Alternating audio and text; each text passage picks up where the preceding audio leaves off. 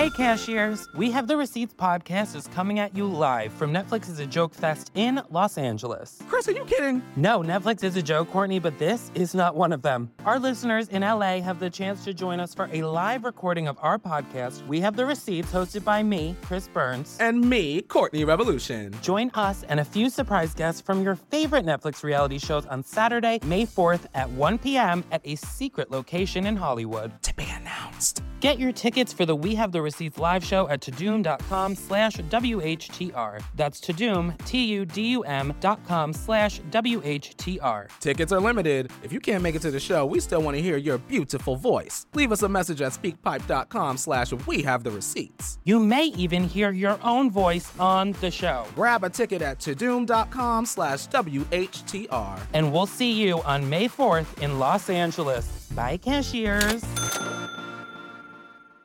I'm Rebecca Lavoie, and this is You Can't Make This Up.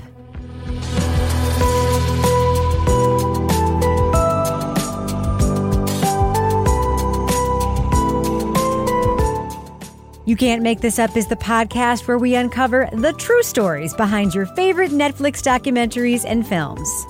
Long-form music documentaries are in, and Netflix has dropped something really special. A 3-part series on the life of the critically acclaimed and often controversial Kanye West.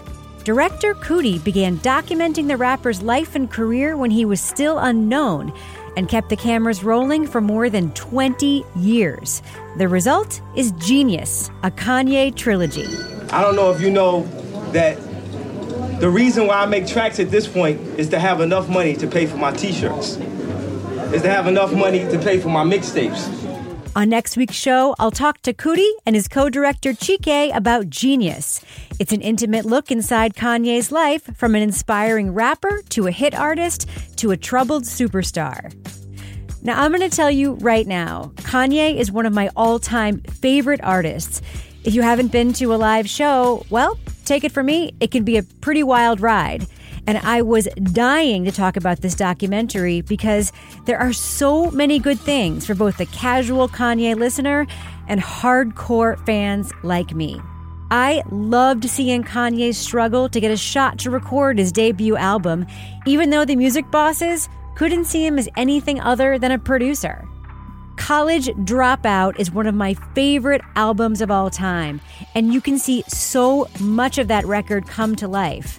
But what Coodie and Chike show us is that even with a signed record contract, the label kept slow-rolling College Dropout's production.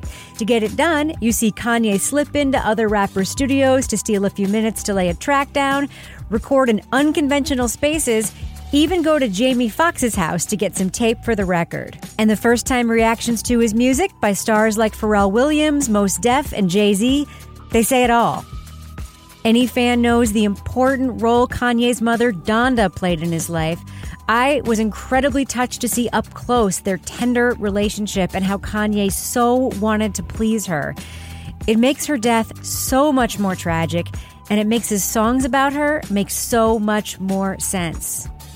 Toward the end of the documentary, we see an older Kanye talking about treating his mental illness, and then witness scenes in which his unfocused ramblings leave those around him unsettled. And what's just as amazing as Kanye's life story is the fact that Coodie was there to capture it and stick with it over 2 decades. Coodie started as a Chicago-based entertainer whose TV access show Channel Zero featured local hip-hop artists. That's how he met a talented, behind-the-scenes producer. 19-year-old Kanye West was making a name as someone who could lay down beats for other recording artists. But Kanye wanted to be behind the mic, not just behind the mixing board. Coodie told me Kanye caught his eye just as he was having his own dreams of branching out creatively. And then I just so happened to watch Hoop Dreams. You know, nothing in life is a coincidence. So when they watch Hoop Dreams, at the same time I'm seeing Kanye and this person, and I'm like, oh, he loved the camera. He wanted to be on Channel Zero.